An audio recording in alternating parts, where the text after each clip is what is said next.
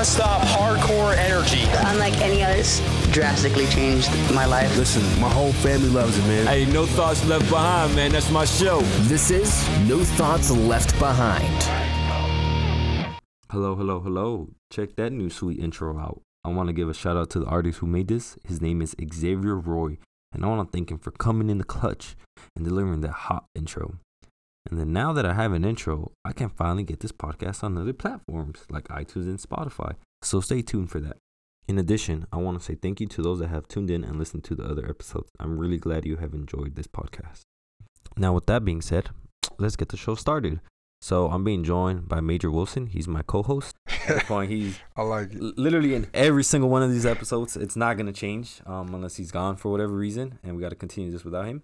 I have a career recruiter, and we'll kind of talk about what a career recruiter is here, but I have a career recruiter, Master Sergeant Demo.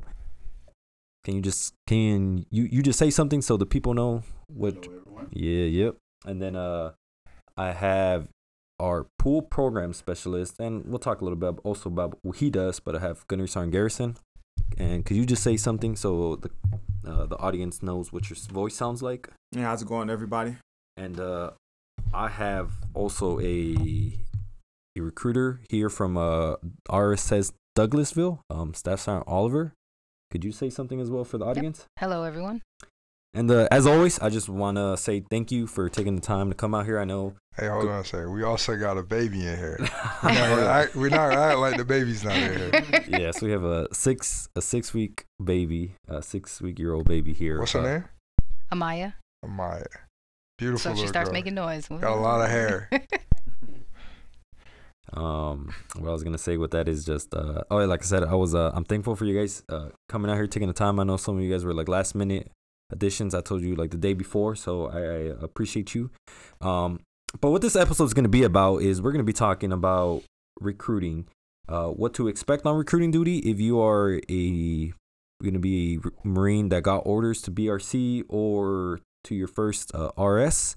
Also going to talk about the stressors, the challenges, the good, the bad, and the ugly. Okay. So I'm gonna start off with you, Master Sergeant Demo. You know, you've been a career recruiter for how long now?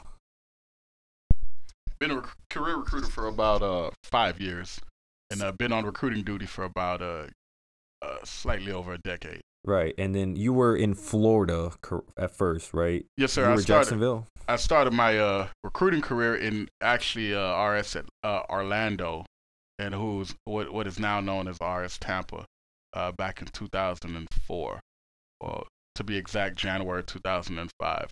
Then I transitioned back to the operating forces.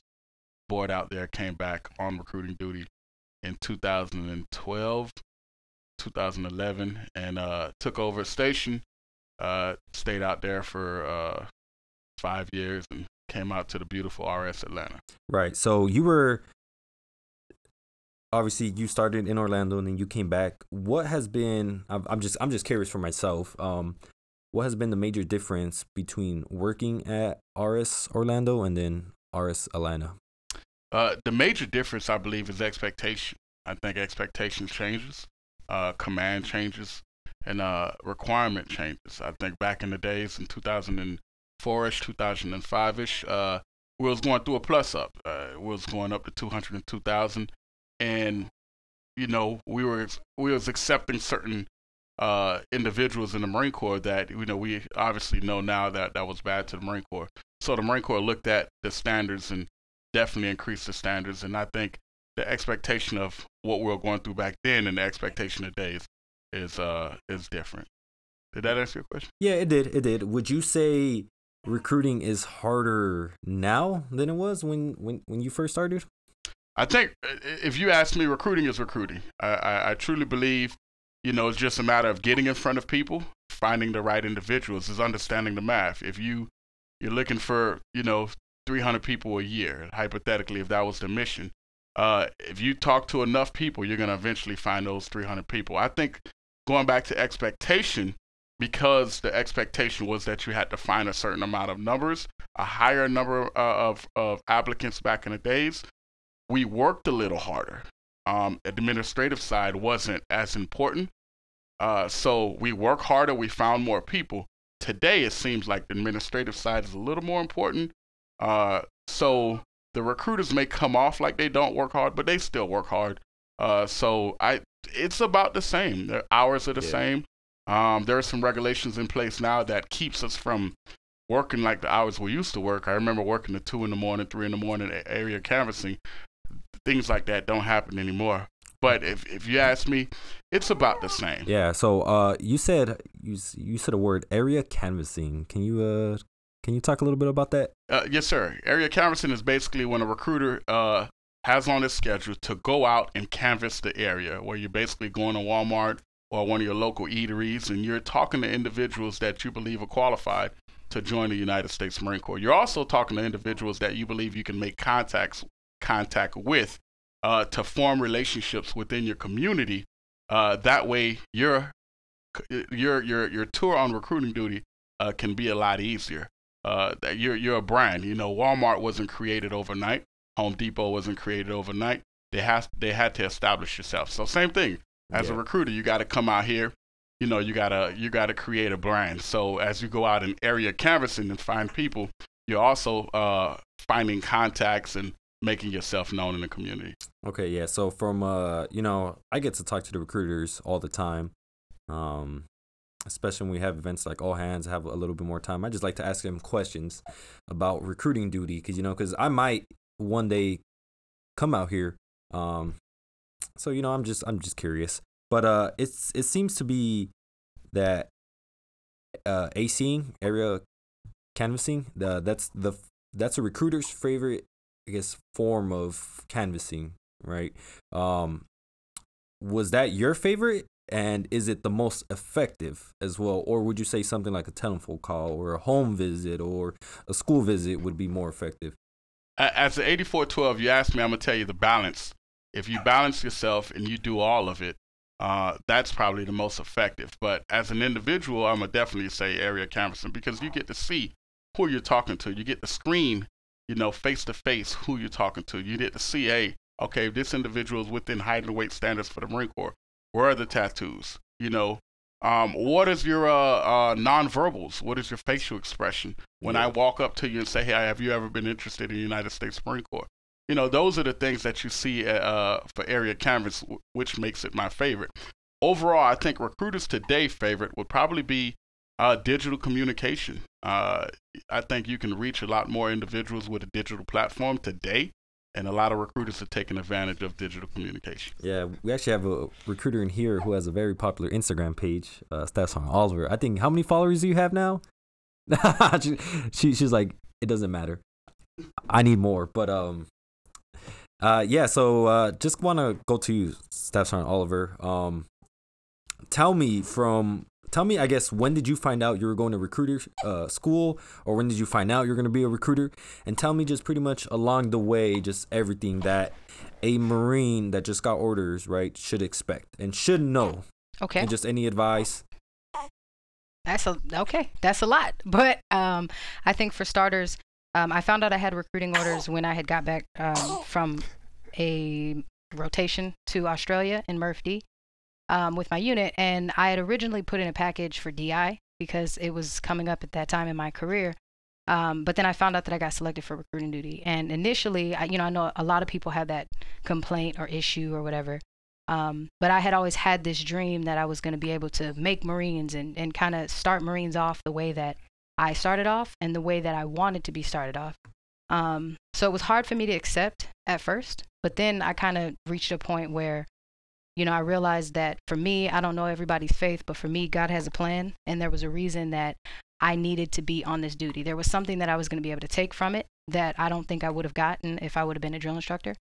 So once I had accepted it, I decided to never look back. I didn't want to be that person who said, well, I was going to be a drill instructor, but, not to put myself in that position. Yeah, there's something I say all the time is don't stress about what you can't control. Exactly. So if the Marine Corps wanted to send you to DI, then you go DI, Exactly. even though you wanted to be a recruiter, and then vice versa. So yeah, but then I agree. mean, I agree. I think, once I actually weighed it out as far as me as a person, I realized that some of my better strengths were talking to people. And I came out here thinking I wasn't going to be a good recruiter because I was so hostile as a person. I figured I'd be like, do you want to do this or not? But I actually came out here and realized that my personality, it worked out to my benefit, because I can approach people in a way that they're not used to being approached. And I think that actually benefited me. But like I said, it took a while for me to accept it. But once I did, I didn't look back. Yeah. So that was just my beginning experience with coming out here. Now, when I went to BRC, you don't know what to expect. You don't know what you don't know as far as information is concerned. So for anyone going to recruiting school, obviously I would recommend paying attention in class as much as possible. But more than anything, I would recommend holding on to the reference material that you get while you're in training. Because I noticed the first year I came out here, you're expected to hit the ground running. That's like any job you do in the Marine Corps, except you have, a couple months of training and you're expected to know the job as if you've been doing it since you joined the Marine Corps. And with that being said, it's so easy to get caught up in the day-to-day business and so caught up in, I got to get my first couple contracts, that you forget your basic skill steps. You forget the MC3 that you learned while you're in school, your communication skills. A lot of people come out here and, you can only prepare someone so much for rejection. You can only tell them what it's going to feel like so much. You can't really, but you can only prepare someone so much for the actual experience. And what I mean by that is, when I came out here, I knew people were going to say no, that they didn't want to join the Marine Corps, but I didn't expect to be threatened when I called people's houses in certain areas. I didn't expect for people to look me in my face and basically insult me about how much better the other services are, or their kids' college plan, or, the fact that they don't support whatever politics are going on, etc. Yeah, I don't even want to get into why you get such a negative stigma compared to the other branches. But that's a different. Yeah, I mean, and it's a whole other thing, just because we're the military forces. So when the recruiting offices are usually together, but it's easy to get in your feelings when you're out here because you don't know what that feels like. I did have a question for you. I find often, kind of going back to the drill instructor piece, and why is it a competition between being a drill instructor and being a recruiter? What do you mean? That's what you find. You find most of the recruiters I've encountered, I won't say most, I'll say about 50% of them wanted to be drill instructors. Mm-hmm. So why is it either or? Why can't it be, I am a Marine recruiter and I want to focus on that? Yep. I don't think a lot of people are able to do that. Yeah, and I think that's a really good question, and I think it's a thing that a lot of people wonder. When it comes to being a recruiter versus being a drill instructor, like I said, I felt like, that was the way that you make Marines, is when they're in recruit training. It was the experience of being able to take someone from a civilian and make them a Marine. But since being out here on this duty, I've realized that it's not as much about, them going to boot camp. It's the process of getting them in the mindset to get there. It's actually a unified effort more than we even think. Before I came out to recruiting duty, I thought, drill instructors, that was it. Like, they're the only ones who knew how to make Marines. But now seeing this, it's kind of like a grocery list. We as recruiters, we have to find the right type of person in the right type of area with the right mindset. And then we got to go shop around for that person. And then once we've got all the ingredients, the drill instructors pop them into the oven. And on the other end, they come out Marines. So it's a unified effort more now that I've been out here than before I had the experience. So I agree that it is a unified effort. And just to kind of answer the question of, as far as it being a competition, I agree. I do feel like, there's a stigma out there as far as it being a competition between drill instructors and recruiters. And I just think because, being a drill instructor just seems a lot more cooler. And that's what most people think about when they think about making Marines. But, I mean, coming out here, you kind of see another aspect of it and have a different level of respect for the work that the recruiters put in. It's a stigmatism, in my opinion, of recruiters being lazy. Back when I was in the fleet, you would always hear that, the recruiters are lazy. The drill instructors are the ones that's working a lot. And, being out here as a recruiter, I can say that I feel like, there's a lot of hours put in on both duties. But it's just, I think I don't know where it comes from, but I would agree that there is some type of competition out there as far as recruiting versus drill instructor. I would also say too, though, it's almost the same thing when you talk to most Marines and they say, "Oh well, I walked in my recruiting office and talked to my recruiter, and I was an easy contract." But being out here as a recruiter, it was very rare when we have individuals walk in like that, and it just sounds a lot cooler to say, "Oh, I walked in the recruiting office and I always wanted to be a Marine and I wasn't scared," versus the fact that a recruiter probably found you, seeked you out, and changed your mind from doing something that you thought was going to be productive and showing you what it would be like to be a Marine. Yeah, so I would have to argue about the whole competition aspect. I guess there might be some, but I haven't really noticed it. So from my experiences, right, it's either there are 2 caliber Marines, well 3 maybe, right, about I guess in regards to like B billets.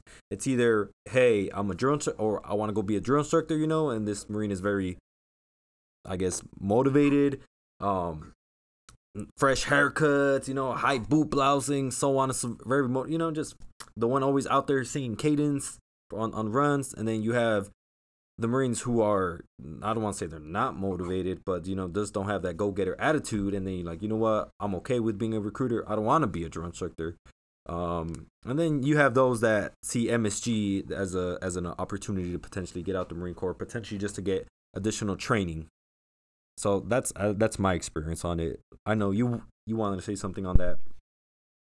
Yes, sir. I wanted to hit on the competition piece. I don't know where it started, but I'm assuming probably back in the days, early, recruiting started way back then, and then the 8412 community started back in 1992. So I believe somewhere along the line, recruiters were probably lazy, and that's probably where it started, and it just kept on going. And I think another reason why the competition is out there, or why that stigma is out there, is I believe that people don't see the amount of work that recruiters actually put in. Right. You see the actual drill instructors, you see the drill, you see this, you see that. But kids don't understand, the coming to your house at 7 p.m. Yeah, yes, sir. Just so applicants and parents and people don't see, the amount of work recruiters put in. A recruiter going to your house at 7 p.m. to get a parental consent, sitting down with that parent, making sure that parent understands that decision that their kid is about to make. Sometimes that takes a few hours, so that recruiter leaving your house at 10 p.m., nobody actually says, hey, man, that's a lot of time put in. All they see is that fat kid getting the recruit training, or that non-Marine getting the recruit training, and they don't realize that we all came from one place. So we see the end result, as the drill instructors give us the end result, and the recruiters give us the beginning result, the beginning phases. The beginning phases is not as sexy as the end result, and I believe that's why there's the competition there. Okay, so one of the things that jumps out to me in this, I think I like what we're talking about, but I think it's real complex.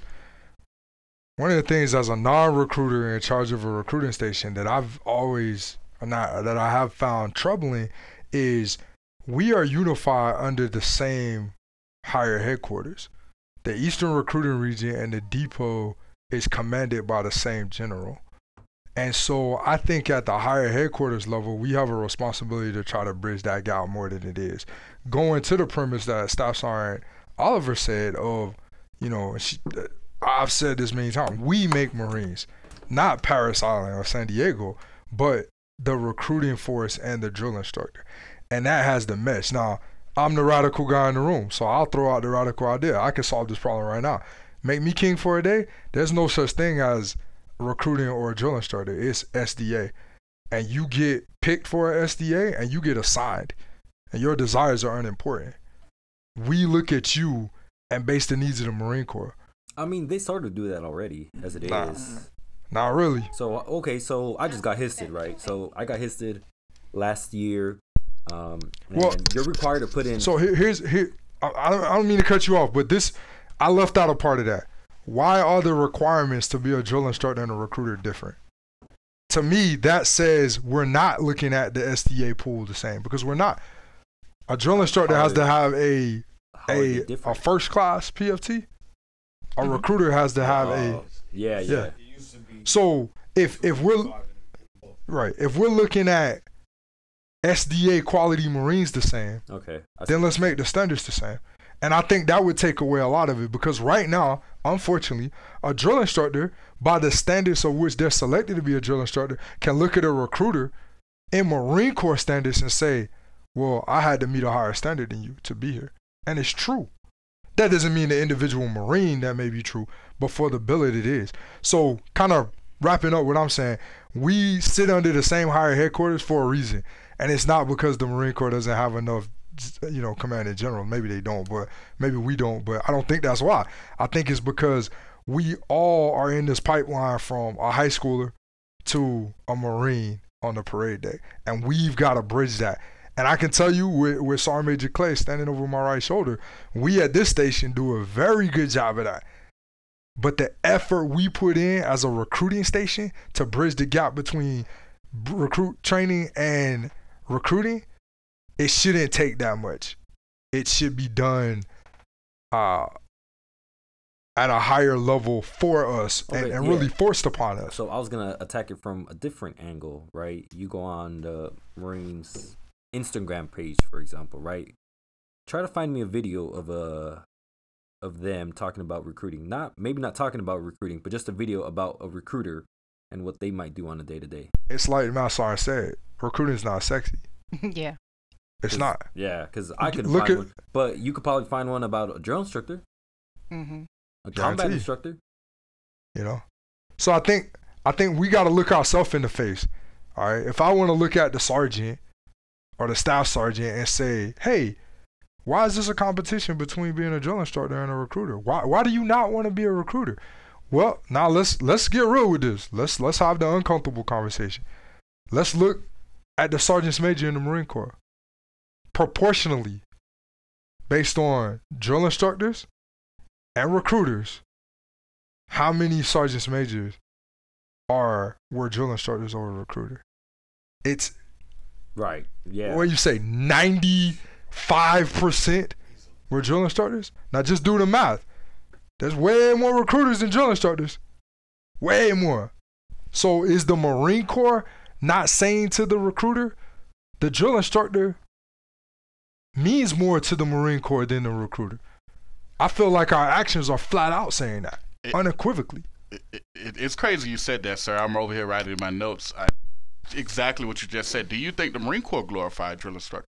And I truly believe that the Marine Corps, the reason why the outlook on recruiters is different is because the Marine Corps overall glorifies that B billet over. And that's the key. They should glorify the drill instructor, but in doing so, if you don't make a conscious effort, you are also undercutting the recruiter. Oh, absolutely. Yes, sir. So, I mean, I also would just like to add too, for me, I think a lot of people assume just based off of my demeanor that I would make a better drill instructor than I would have a recruiter.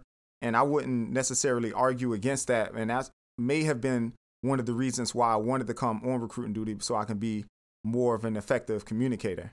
But just looking at a recruiter, we have to communicate with the community and be approachable. So it just comes off differently than someone that is shaping, molding, motivating, and throwing discipline at recruits. It's just, again, it's just looked at differently. And I think that has a lot to do with the way it's viewed. I'll take it a step further, and I'll be a little, not putting words in your mouth, but I'm going to, interpret what you said and spit it out a little differently. I think the Marine Corps does not value the qualities that the recruiter must have to be effective on this job. Because the truth of the matter is, what's the Marine Corps want from a perfect Marine? Run a 285, look good in uniform, yell a lot, make things happen. That's good.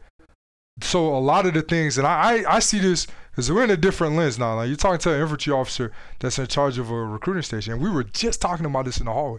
There are a lot of things that in the world of recruiting that are attributes to me as an infantry officer that will make me a star in an infantry battalion that make me hate it here. So it's the exact opposite. And I think we as a recruiting force have a responsibility to not allow that to be the narrative. Recruiters aren't soft. Recruiters aren't lazy. Recruiters are the most amazing time managers in the Marine Corps. There's nobody out here managing their time like a sergeant is. No other sergeant in the Marine Corps is managing their time and resources, with resources being one of that time, one of those time being one of those resources, the way that Sergeant Miles is, you know. But if the Marine Corps doesn't look at his friendliness, his outgoingness, his ability to get on Instagram and communicate in a way other than yelling out a PFC, then we can't expect him to want to come out here and do that. So. And I would like to just add on to that, sir. Absolutely. Oh, am I? Okay. Yeah, absolutely. When I came out here, I like I said, I thought I had a mentality that would not be very conducive to the recruiting world, because I was very, like I said, hostile. I was just that sergeant who would go and just knife hand my Marines, and everybody was disciplined on time where we needed to be. And I thought that coming out here to recruiting duty, I would intimidate and scare these kids. And that's exactly what happened. And I say that because when the leadership abilities that we have and the scope of leadership abilities that we have in the fleet is, when you transfer it out here to the public's eye, it has to change. You can't come and just knife hand these 17-year-olds, and you really can't knife hand their parents. You really can't do it over the phone. You have to be able to communicate effectively and still get the Marine Corps message across. And that's what's so hard. And I can even say, you know, after being a recruiter for the amount of time that I have been, when I interact with drill instructors, I notice that my personality has just shifted, because I can communicate the same discipline, but it's not as aggressive or loud or whatever it is. It's kind of like we learn how to do the velvet dagger thing out here. The same abilities that would make me a great Marine in the fleet, like you said, sir, out here we have to tone it down. We don't have a choice. I think you're hitting a key point that anybody listening to this that's really, you know, trying to figure out, well, what's this recruiting thing? What's it mean to me? What can I expect? She hit on it hard right there. You are expected to evolve into something that the Marine Corps has not prepared you to do. And I say this for myself as a leader. The way I lead out here had to evolve. Now, you're a Marine, and there's certain parts of being a Marine that never need to go away and never need to evolve. But really, what we're asking recruiters to do is we're asking you to come into an unfamiliar environment than what you've done for the last 5 to 8 years of your life, and conform to a new norm in order to be effective. While, now this is the part that's uncomfortable to say, while simultaneously maintaining a tether to the organization that requires a certain expectation of you or demands, and while that same organization is not appreciative of the evolution you're forced to make. And that's, so to that sergeant that's listening to this, trying to figure out recruiting, just replay that a couple times. And from Brian Wilson, that's what the challenge is for you. You know, we talked about it this morning. One of the things that I don't really love about recruiting is I think we give Marines, actually I'll save that one. That'll come up later. Okay. You want to say? Okay, cool. Yeah. So I heard something to prepare yourself, right? So just I want to ask you, Master Sergeant Demo, did you, when you were recruiting in Orlando, did you recruit in an urban area, or was it more like rural? It was a little bit of both, a little bit of urban, and there was some. I had some rural counties. Okay. I had Polk County, Florida. Yeah. I really thought that you said something else, but tell me your day-to-day, right? So from the moment that you woke up, so I want to know your experience as a recruiter there, and then tell me your day-to-day as a staff in COIC, because you were in charge of a station.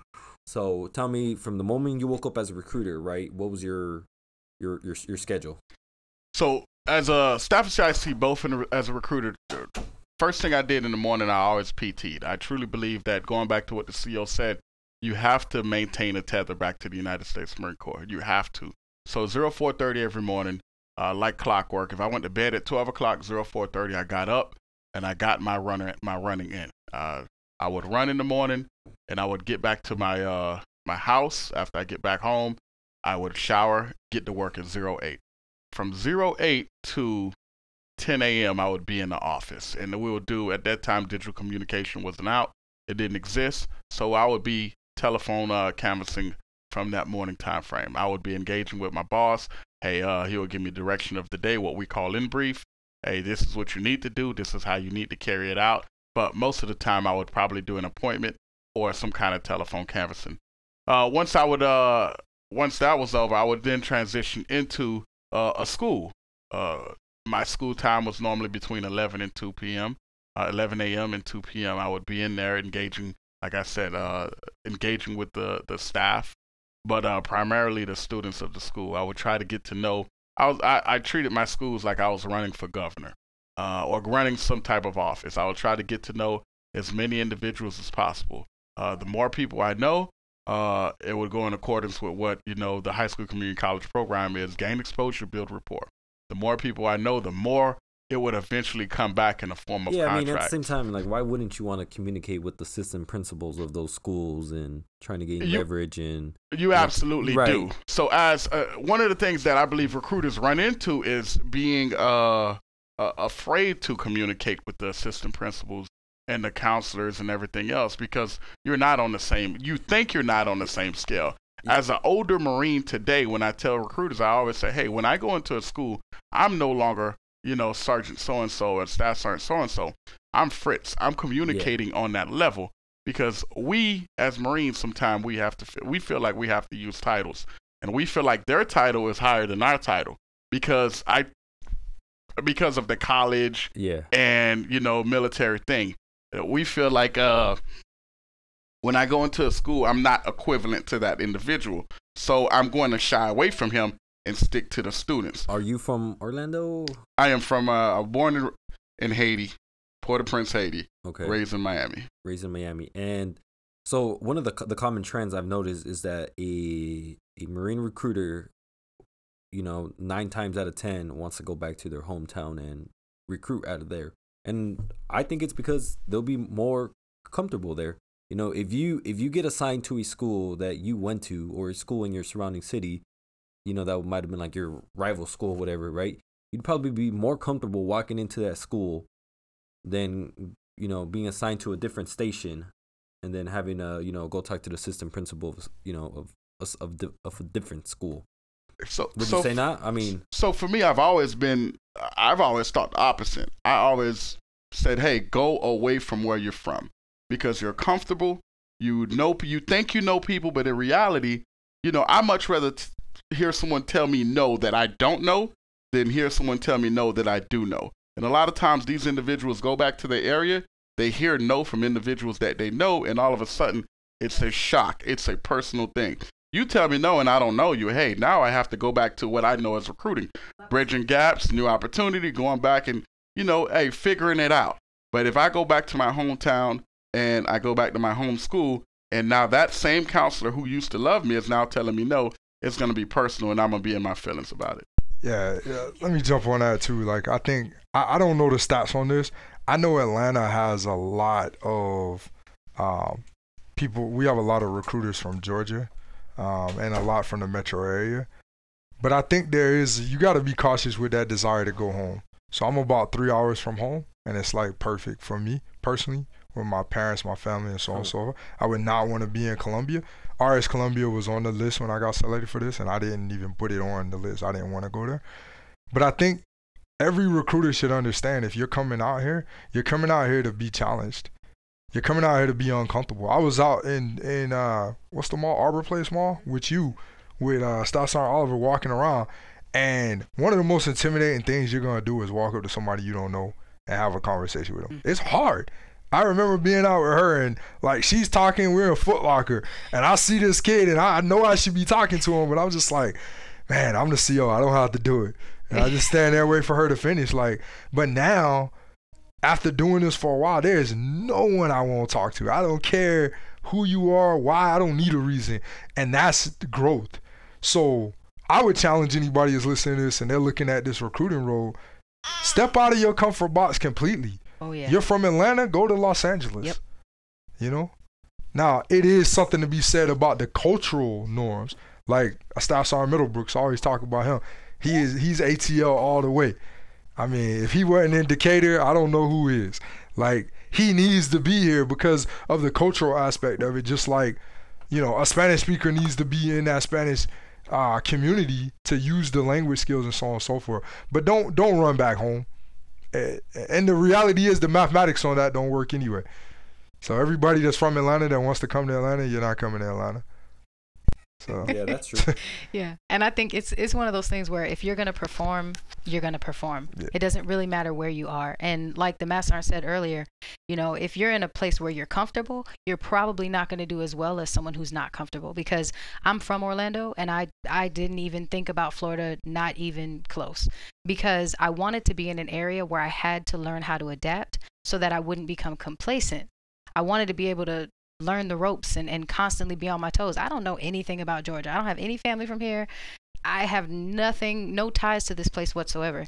But the experience was what I wanted, to be able to learn about, you know, the different stadiums and football teams and different things that people like to do and try to speak their language, you know, trying to adapt to a new place. That is honestly what made me successful. And another thing that I want people to consider about, you know, going back home is when you don't know the area, when you're unfamiliar with the territory, you can't talk about anything. Therefore, you let the applicant do all the talking. You learn more things about those people because you allow them to teach you, and you start building rapport. Right. If someone feels like they can teach you something, they want to talk to you. If you're someone who just knows it all, then, you know, they don't always want to communicate with you. And everybody's different. But I think that that's one of the things that I like the most about not knowing this area. I can ask all the questions, and then people start to open up. We start to build those relationships, and that's how you get contracts. And then, you know, some Marines might defeat themselves before they even come out on recruiting duty because, you know, you're sitting at BRC and it's assignment day, and then you find out you're going to Seattle instead of going back home, wherever that is, and you might just defeat yourself then and be like, well, I didn't want to go there. Can you talk a little bit about that? Are you from Atlanta, Georgia? No. So, apparently, we got a lot of people in the room from Florida. So I'm also from Miami, but I had zero desire to go back to Miami to do recruiting. I mean, I was thinking along some other lines as far as like why I chose Atlanta, because I did what we call a by name request. So I requested specifically to come to Atlanta, and you know, pretty much bid it for that and got it. The reason behind that is because I have, again, no intentions on going back to Miami, and I figured Atlanta was a place that I wanted to, you know, relocate after I retire. So I wanted to get, you know, familiar with the area, you know, start meeting people in my community and, you know, start networking and things like that. So that was some of the reasons why I wanted to come to Atlanta. And you know, I'm all about trying to branch out, you know, self-growth, and I don't think I'll be able to grow as much as I would in Atlanta as I would have been in Miami, because I would have been back in my comfort zone, back to hanging around the same spots that, you know, I was hanging out when I was in Miami. I already been there, done that, all about doing some bigger and better things. And, you know, back when I decided to be a Marine, you know, my recruiter slapped down some tags on the table called benefit tags. And one of the tags I chose was travel and adventure. And so I'm all about going new places, experiencing new things. So that was the reason why I picked Atlanta. What I would tell a new recruiter is, you know, there may be reasons, you know, that you want to go back to your hometown or whatever the case is, but, and I get that. All I would ask you to do is just consider the other options out there. There's things out, you know, in places that you may not even consider. You might get stationed in Pittsburgh. You may have never considered being there, but there's things that you will experience there and learn there from there that you won't experience going to your hometown. So I would just say be open and just understand that, you know, you grow where you plant it, and that's what makes us well-rounded. Yeah, I just wanted to say something about that. You know, if you get histed to come on recruiting duty, you might have been in the Marine Corps for about maybe 6 years now, 12. You should know by now that the Marine Corps is gonna send you wherever the Marine Corps wants to send you. You know, it's not very often that you get to pick where you want to go. But I kind of want to argue because, as you know, as I mentioned already, that I got histed earlier this year, so there was I would say an opportunity for me to come on recruiting duty, and I was debating if I wanted to stay here in Atlanta or I wanted to go back home to Los Angeles. And then I was just thinking to myself, well, if I get stationed in Los Angeles, right, I don't have to be in my like in the town that I grew up in, just I just need to be in Los Angeles, for personal reasons. But at the same time, I could potentially relate to the kids that are down there, the ones that are going through the struggle right now, and it would just make it an easier time for me to not have an easier time as a recruiter, but just an easier time to potentially recruit these kids. And I don't think that's so crazy to say. So I don't disagree with you. Like I said, there's some cultural aspect to it. But this, and I don't want to just sound like I'm just being the hard ass here, but I have problems with this on many levels. I think the only reason in the Marine Corps we have such challenges with Marines being able to perform based on their comfortability and getting what they desire is because we give so many options, right? So why does it matter where the Marine Corps assigns you as a recruiter? Why do you even get an option? Yeah. Why doesn't someone else decide for you? Because essentially that's what we said is going to happen anyway, right? We're going to look at it. We're going to see we got a Spanish speaker and we need one in Hiram. And we're going to send you to Hiram, Georgia. All the things that you want are a part of it. And I just think we make it a problem because we allow it to be a problem by having so many choices sometimes. And I believe that about a lot of things. So I think that has to be a part of the dynamic. I think that goes into another part of it is just like, I'll ask the question, lots of recruiters in the room. I'll ask the CO question. Why so many Marines tap out on this duty? Why every 3 weeks I got somebody in this building literally tapping on the side of Hold on, sir. Yeah. Hold on. Before we get into that question, we're gonna save that question. Okay, we're gonna go back to it. Okay. I kept it too real. But keeping it real goes wrong. Yeah. Keep it real. But yeah, and I wanted to step in on that too, just real quick. We really got to get comfortable being uncomfortable. Yes. Like there is, no matter where you get stationed, it literally doesn't matter. As far as relating to the community, guess what? There are kids struggling in Los Angeles. There's kids struggling in Manhattan, New York. There are kids all over the place that you'd be surprised who you can actually reach and who you can touch and inspire. One of the things that I found most rewarding is being in an area and literally, walking up to some random kid. I'm a she, he's a he. He doesn't look like me. He doesn't come from the same kind of family I do. He doesn't have the same goals that I do. He doesn't have the same background, the same story, nothing. But I can still engage with that person and be able to communicate with him in a way that inspires him to the point that he decides to change his life forever. It's like, I don't know which one is better, finding someone who's in the exact same situation as me or finding someone who's absolutely, completely, totally opposite of me and still being able to get the same result. It doesn't matter. At the end of the day, wherever you get stationed, you're going to have to perform. So that's it. I think the only time it truly matters, and I don't know if I stepped out, I don't know if you guys addressed this, basically demographics is ensuring that you're not in the wrong town. If you're a black guy in a town predominantly white, and you don't want to be there for the sake of, hey, they're not used to you being there. But as far as getting stationed at home or getting stationed close to the community that you're from, black kids are black kids, white kids are white kids, Hispanic kids are Hispanic kids. The goal is to get to know your community, get involved in your community.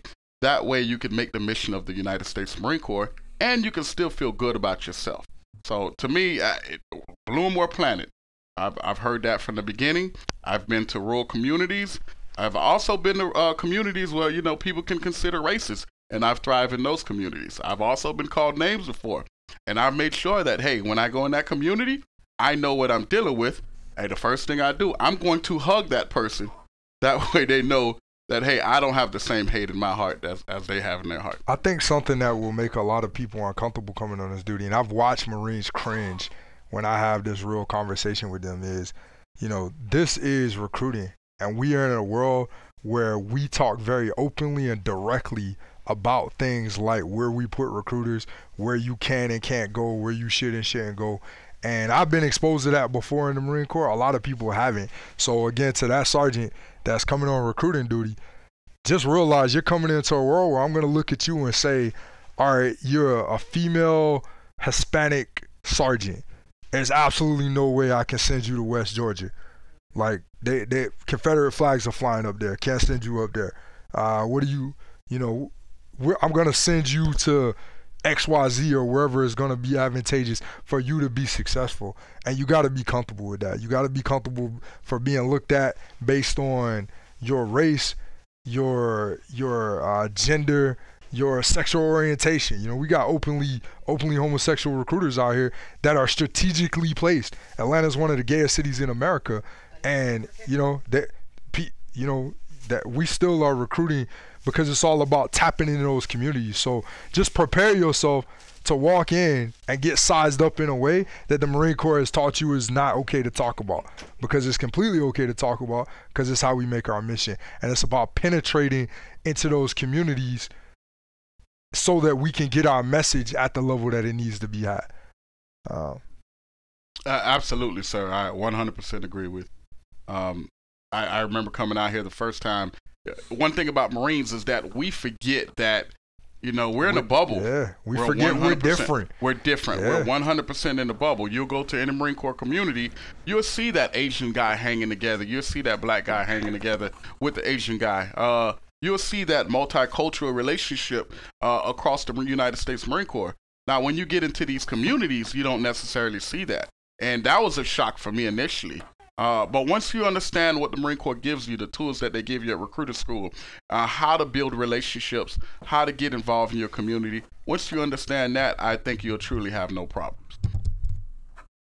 And just to kind of touch on that, it just made me think about, some of the things that I had to deal with when coming out here on recruiting duty. I'm from Miami. I'm from inner city Miami, and I just so happen to be stationed in Camp Creek, which is inner city Atlanta. And there was things that I realized that I forgot, and I just got away from being in the Marine Corps for 16 years, being around, a very diverse group of people and individuals and experiencing different things. And then for me to go back to a similar situation in which I was in prior to coming into the Marine Corps, I started to really realize things. I just been away from it for so long, and it just goes towards, there's the mentality that, people have in certain communities. The Marine Corps is just not looked at in the same light in other more patriotic areas. It's things that, we have to deal with in those urban communities that you wouldn't have to deal with in a more patriotic rural area. The Marine Corps is looked at as being the branch that people join when they don't have any options, or last resort, or where people go when they're not smart enough to be in the Air Force. Versus if you go into a different area, it may be looked at as the greatest thing ever. They want to join because their grandfather was a Marine and their father was a Marine. They just want to fill a legacy. Versus in an area where their grandpa was probably drafted during the Vietnam era, and all they know is, the PTSD that, and I can speak from my own personal experience because my dad was drafted during Vietnam and suffered from PTSD and was, medically retired 100% for it. So that's all I knew until I was sitting down in the classroom and had a recruiter come to speak to us about opportunities in the Marines. And then I realized there was more to the Marine Corps, more to the military in general than just going overseas or being infantry or having PTSD and experiencing combat. So it's just being able to tap into those individuals and help those individuals understand that the Marine Corps is a lot bigger than what they may, think, or what they may have experienced or been told by other influences. I think you just made a key. Did I cut you off? No, sir. Okay. You just made a key point that I think is really important for someone listening to this and trying to just kind of read into this recruiting thing a little bit. Everything that he just said is on the front side of the communication, and it goes back to what I was saying about penetrating the community and being able to sell our message. The message is the message is the message. The Marine Corps being sold to any individual, regardless of where they are, what their background is, what their experience is, what their thoughts on the Marine Corps is, it's the same.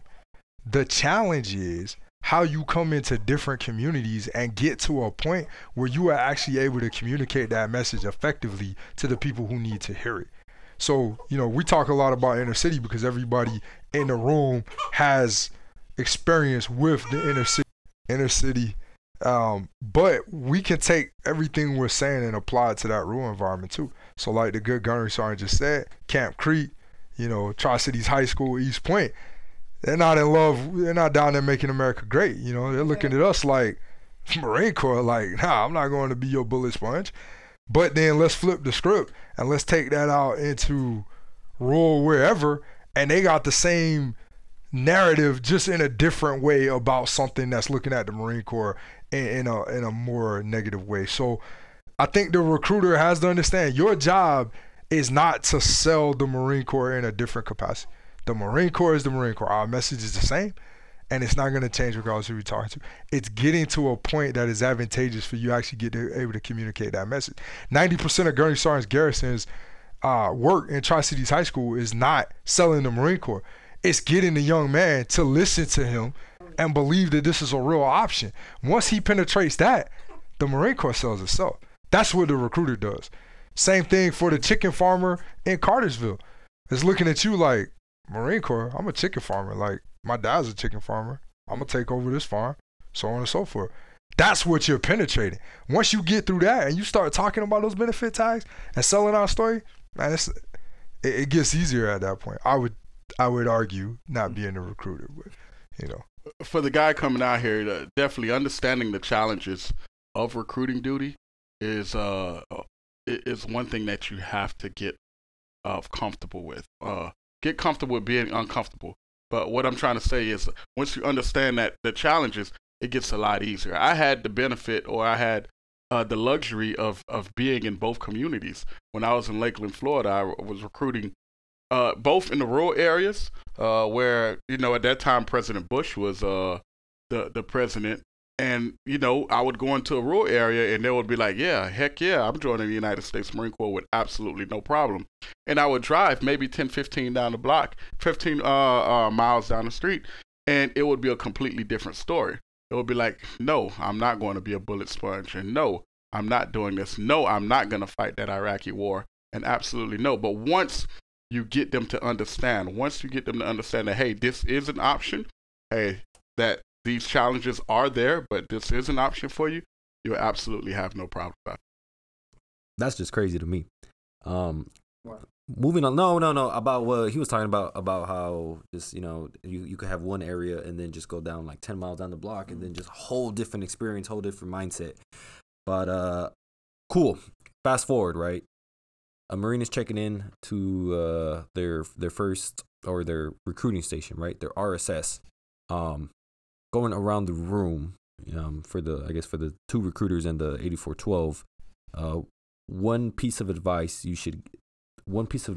you would give that recruiter.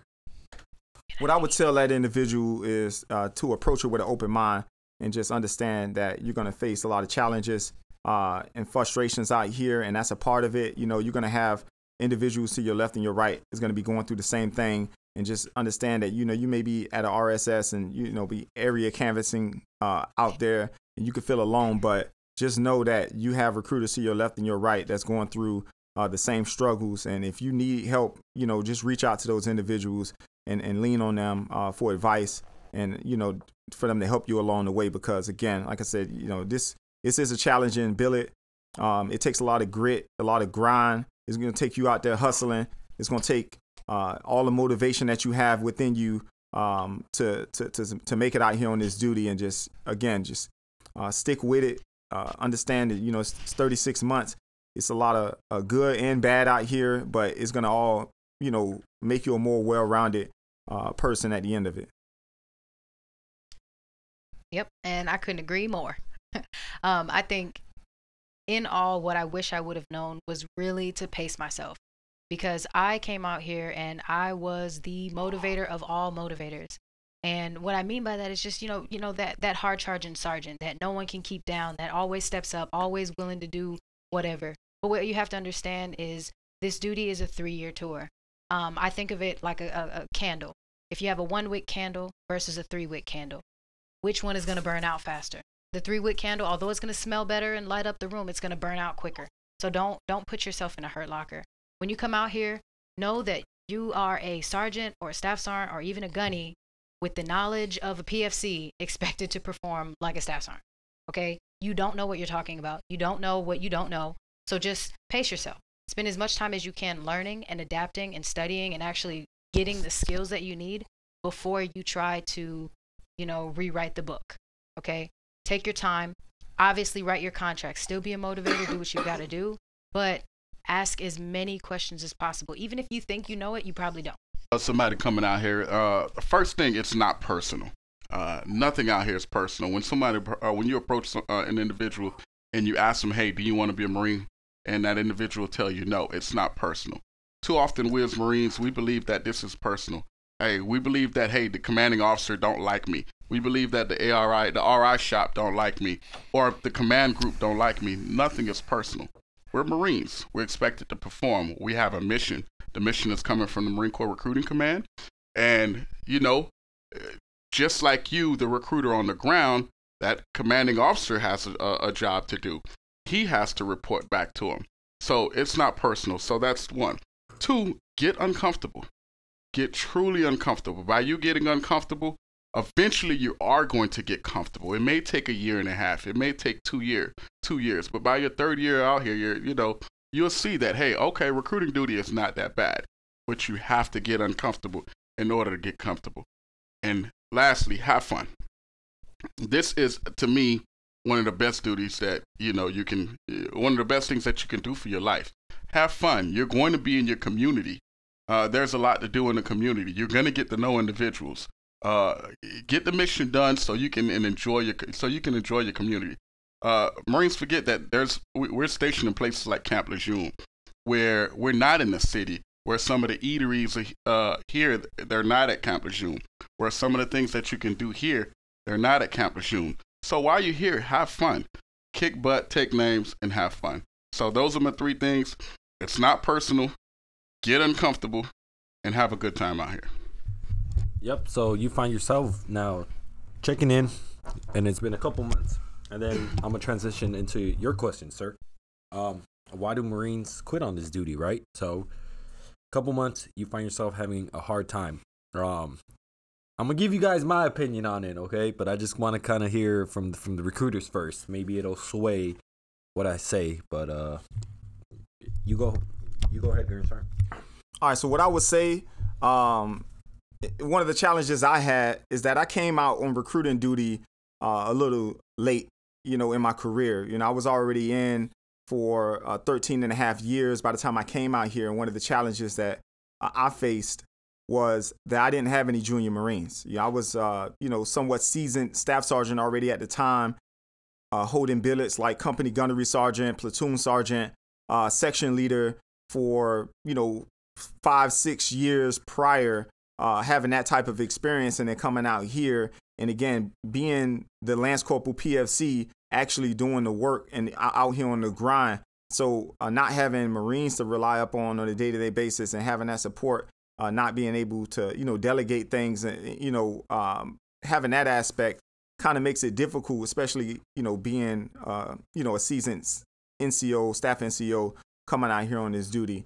But again, if you approach it with the mentality that you're not going to quit, you have that resiliency.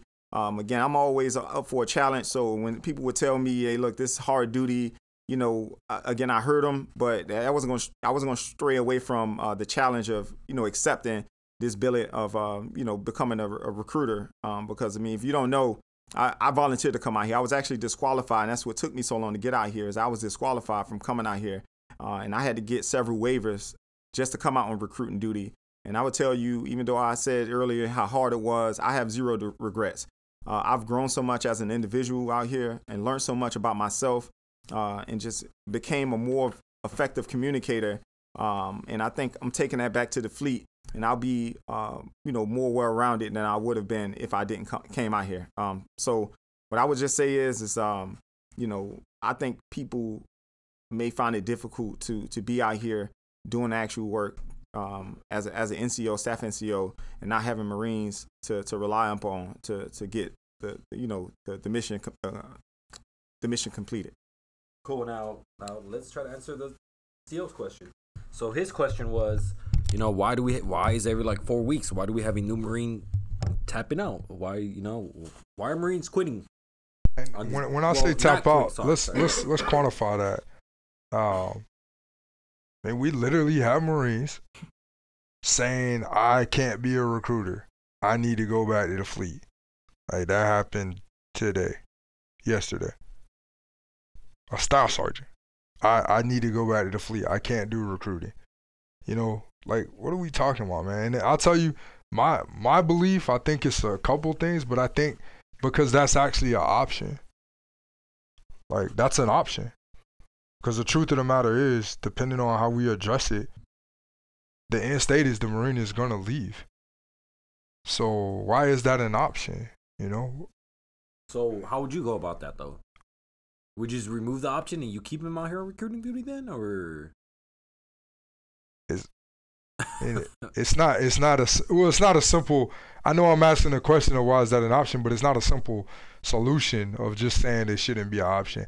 I think more what I'm saying by why isn't an option is, where else in the Marine Corps have you just been able to, not, I don't mean allowed to, but I think where in the culture of the Marine Corps has someone been in an environment where that happened? Have you ever known an administrator to just be like, this is too hard, I want to do something else in the Marine Corps, and just tap?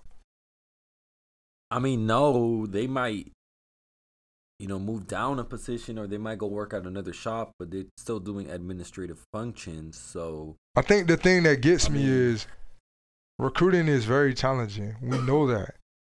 We don't need to spend hours talking about that. But are we not Marines? So here's an example. Let me keep it real with you. I am not a recruiter. I'm a commanding officer of a recruiting station.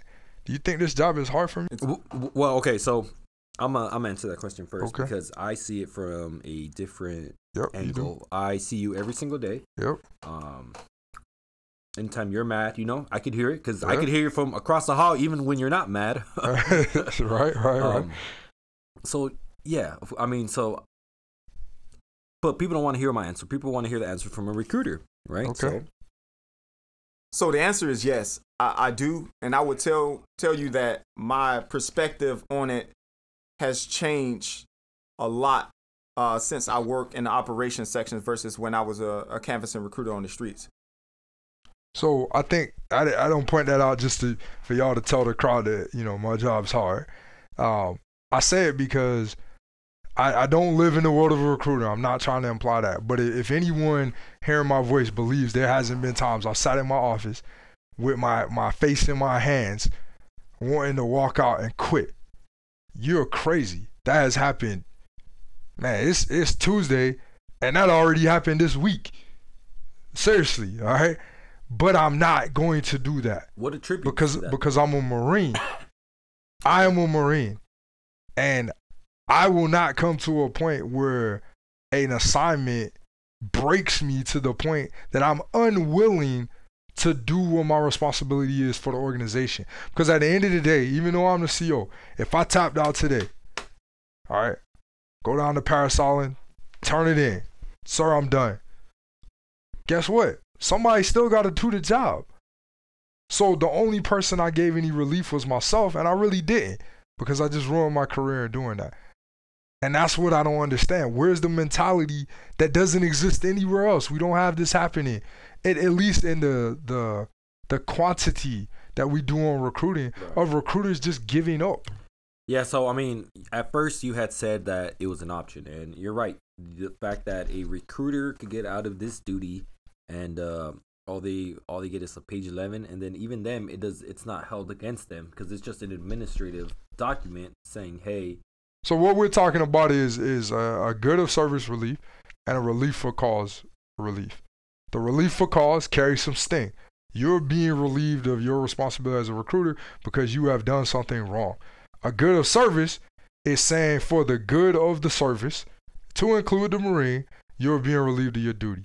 And since I've been on this duty for 27 months, we've had maybe 2 RFCs. Yeah. So I've been here just a little longer than you, sir. Yeah. And of course, I do all the packages. But I've only seen 1 RFC, and then I've seen multiple dozens of GOSs. Right. So I'm not saying we need to be out here hammering people, but I think there's a lot of people, and I've even heard this with respect to commanding officers. I've heard this come out of people's mouths with respect to recruiting station COs, that this is not a place for a good Marine officer to have his career ruined based on performance. I mean, and is that, I mean, because think about that now. This is the problem I have with something like that. Well, what if Colonel X believes that in 4th Marine Corps District, but Colonel Y doesn't believe that in 6th Marine Corps District? And now my performance is the same as my counterpart, but he survives because his boss doesn't think he should hold him accountable because it's just recruiting, and I get fired. Is that okay? Are there RSs in the nation that recruiters are being held accountable at a higher rate than Atlanta? You know? I don't know the answer to that. But I just don't understand where Marines think.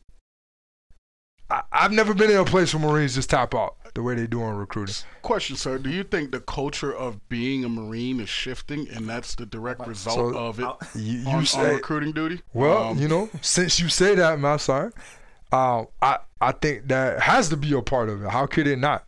Because you say, me being on recruiting duty 10 plus years, and I've ran 2 stations and 3 RSs. I've been in 3 RSs. That's the most I've ever heard of. Right. This current culture. Back in the days, it wasn't an option. You either got off the duty in a negative form, or you stayed your entire 36 months. I've seen a Marine out here where he wrote 1 contract consistently for 36 months.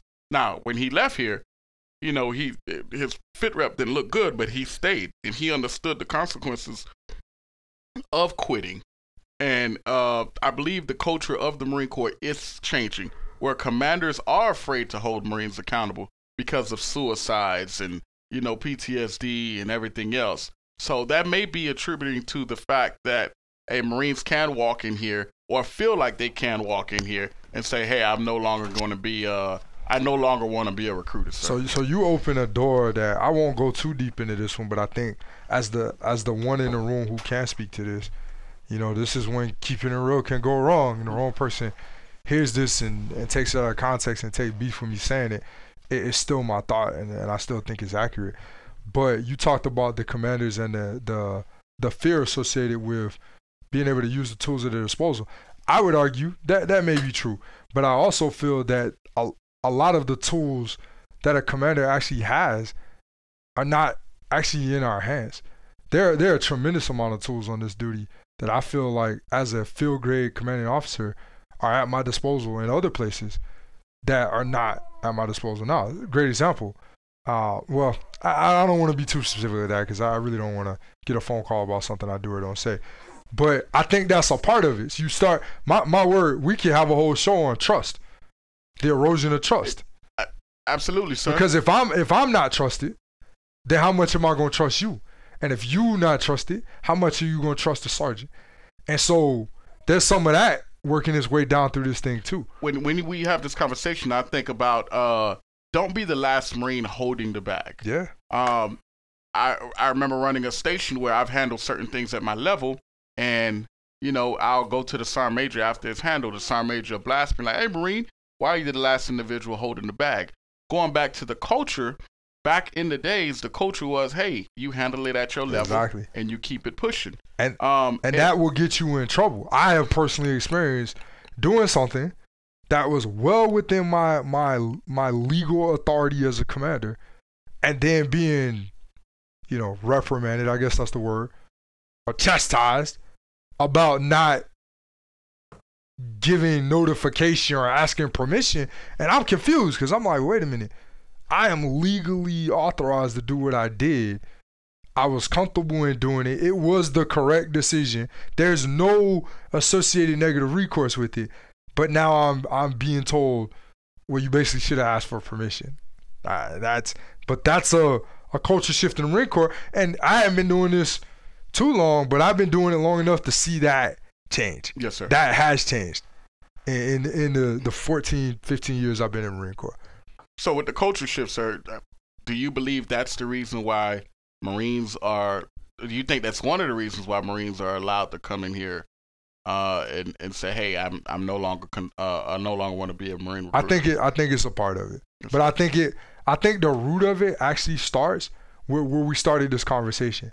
What is this duty to the Marine Corps? Oh, if you went to the PX on Camp Lejeune right now and you stopped 5 Marines and you just asked them, tell me snapshot recruiting duty, all 5 of them are going to tell you something negative.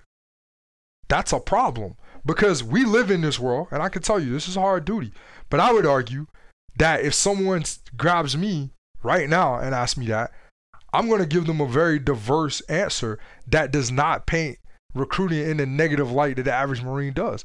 It'll be realistic, but I'm going to recognize the benefits associated with this duty because the truth of the matter is I've encountered Marines that are drill instructors, that are recruiters, that are MSG, and I can tell you I will take the recruiter 10 times out of 10 over any other Marine, hands down, no questions asked. And that was before I came on this duty. Why? Because the ability to listen, assess a situation, and communicate clearly to achieve a desired result is something that most Marines fail at. They absolutely fail at. And recruiters do it every single day, multiple times. The bit of advice that I would give someone is it's all in your mentality. All right. You know, a lot of stress. It's a lot of stress out here on recruiting duty, but that's all it is. It's stress. It's like it's no real danger out here. Like we're not ducking rounds, and you know we're not getting shot at. You know, no your buddy to your left and your right is not bleeding out or anything like that. And we can really convince ourselves that it's a lot worse than what it is. If you just really just dial back and just understand that, okay, yeah, you're stressed out, but like, you know, you're still going home. You're seeing your family at the end of the night. You know, your life isn't in danger. You know, you can really put things back into perspective, and you know, I guess it can, you know, minimize the amount of pressure that you put on yourself to get you to a situation where you want to quit. Mm-hmm. Yeah, and just to add to that, I think the biggest thing that we as people, as Marines, need to understand is that if you're when you come to recruiting duty, if you do not know yourself, you will struggle. It's one of the biggest things that I've learned since I've been out here. You're going to be sleep deprived. That's a given. You're going to have kids that you just can't get to. You're going to have situations that are out of your control. This duty is a lot of action, but it's also a lot of luck. You gotta, you know, that person has to be qualified, has to make it through MEPS, has to have the right paperwork, whatever. And a lot of what is out of your control is also considered your fault. And if you don't know how to look yourself in the mirror and remind yourself of who you are every day, and remind yourself that no matter if today was a good day or a bad day, that you still have another day tomorrow to attack it and try again, you're going to really struggle. I think a lot of recruiters come out here and they're exposed. You know, your life may be easy in the fleet. You know, you have a set job, you come in at this time, you do this, you do that, and you leave. Out here on recruiting duty, it's a dog eat world out here. And it's not a cookie cutter type schedule. And if you're not used to making your own schedule and, you know, inspiring yourself every single day, you're going to come out here and you're just going to lose yourself. You're going to drown in how much there really is. So again, my biggest piece of knowledge is, you know, get to know yourself before you come out here. Find the hobbies that you like, find things that you enjoy, and write them down, because there will come a time where you forget who you were prior to being out here, and you're going to need to look back and say, okay, you need to reset and start again, because you're still a Marine, you're still who you are, and you're still in the fight. Come back to the question of why Marines are allowed to quit out here. I believe that's the culture, but one thing I want to add to it is that when you come out here as a brand new recruiter, one thing you got to understand is the culture of recruiting duty is unlike any other place in the United States Marine Corps. This is the one place in the Marine Corps, I believe, that your work is absolutely your work. Your work is your work. Meaning that, hey, if you get up in the morning and you do absolutely nothing for the entire day, you're going to pay for it at the end of the day. Unlike the operating forces, if you do absolutely nothing, there's tomorrow. And you know you're not going to come in Saturday. You know that, hey, I can attack this on Monday. Well, out here, it's completely different. Your work is your work. And for anyone coming out here, just know that, hey, I'm going to put in the work. I'm going to come out here with the proper mindset, and quitting is not an option. And ultimately, I'm going to be... Something I want to add on, because I haven't really said something here in a minute. I kind of Just want to touch on it real quick, and then we're gonna wrap it up. But I have heard Marines that have said on this duty that, or have given advice to other Marines that if you want to get out of this duty, there are certain actions that you need to take. And that's astonishing to me. The fact that it's crazy to me now because I'm thinking about it. The fact that I even allowed them to say that. You know, the fact that you could quit. That's just crazy. Yeah, I know it's whatever. I just had to say my piece on that, but I really also didn't say what one piece of advice I would give a recruiter. What I would tell you, just from an administrative side of the point, is reach out to your new command. Obviously, we all know you're coming, but just reach out to whoever is going to be your staffing CYC. Reach out to your admin shop. Just ask, what's going to be expected of you on that first day, because too many times recruiters will come and check in and just be clueless for that first day. And a couple key things here from what I've heard, from what I've taken away from you, sir, is and I'm gonna take this back. If I'm ever a Marine recruiter, that's exactly what it is. You are a Marine first, and then you're a recruiter. You're not a recruiter, and you're also just not a Marine. You're a Marine. You're always gonna be a Marine, but you are a Marine recruiter. Don't forget that, okay? Too many times, and I know I've been challenged myself in this duty. And I kind of forgotten just a little bit that I was a Marine. I got too comfortable, so I had to revamp and, what's the word I'm looking for, man? Reassess, the situation that I was in. And then think to myself, holy shit, I am a Marine out here. I'm just not even though I'm not near a base. And I talk about it all the time how I'm kind of lucky that I'm not in the base. I kind of get to take a break from, every day, 24/7 United States Marine Corps. But I had to reassess my mentality and to remind myself that I am a Marine. So if you are a Marine recruiter out there right now, don't forget that, because once these 3 years are up for you, guess where you're going? You're going back to the Fleet Marine Corps. Or you're probably getting out, which not a lot of Marines do. I'd say about 10%. Yeah, and then the quitters go back to the fleet and stuff like that. But with that being said, does anyone have any departing words? Hey, just come on recruiting duty and do your job. Stop finding all the reasons you can't. Stop finding all the reasons it's too hard to do. Trust your training and do your job, because at the end of the day, we're just on one long hike that's called recruiting. And when you drop your pack, we still need your gear. So somebody's got to carry it. It's that simple. If I quit today, my XO's got to take my job and somebody's got to take his job. Somebody's got to command. So if you can't do your job because you're not good enough, because you don't want to, for whatever reason, you're incapable of doing your job, just remember, we're picking your pack up and now somebody's carrying 2 packs. And that's crap. So don't be that guy or girl. All right, y'all. I appreciate you guys.